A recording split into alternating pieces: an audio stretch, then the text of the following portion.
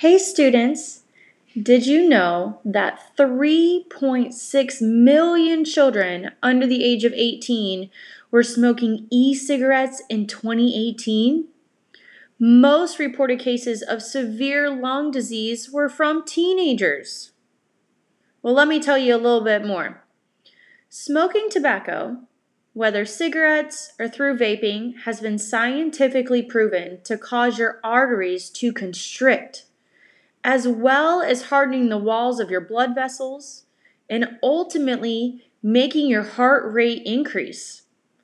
It does this because it has to pump quicker to counter the narrowing of your tubes. This, in turn, affects your ability to exercise.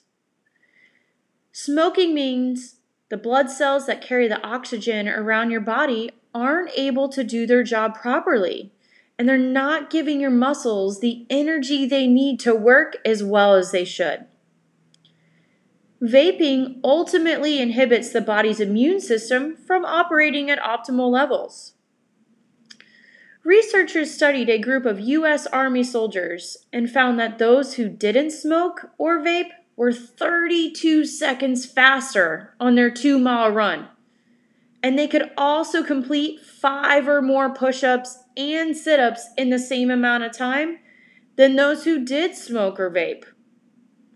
So students, the bottom line is that vaping can affect your ability to exercise or perform any physical activities.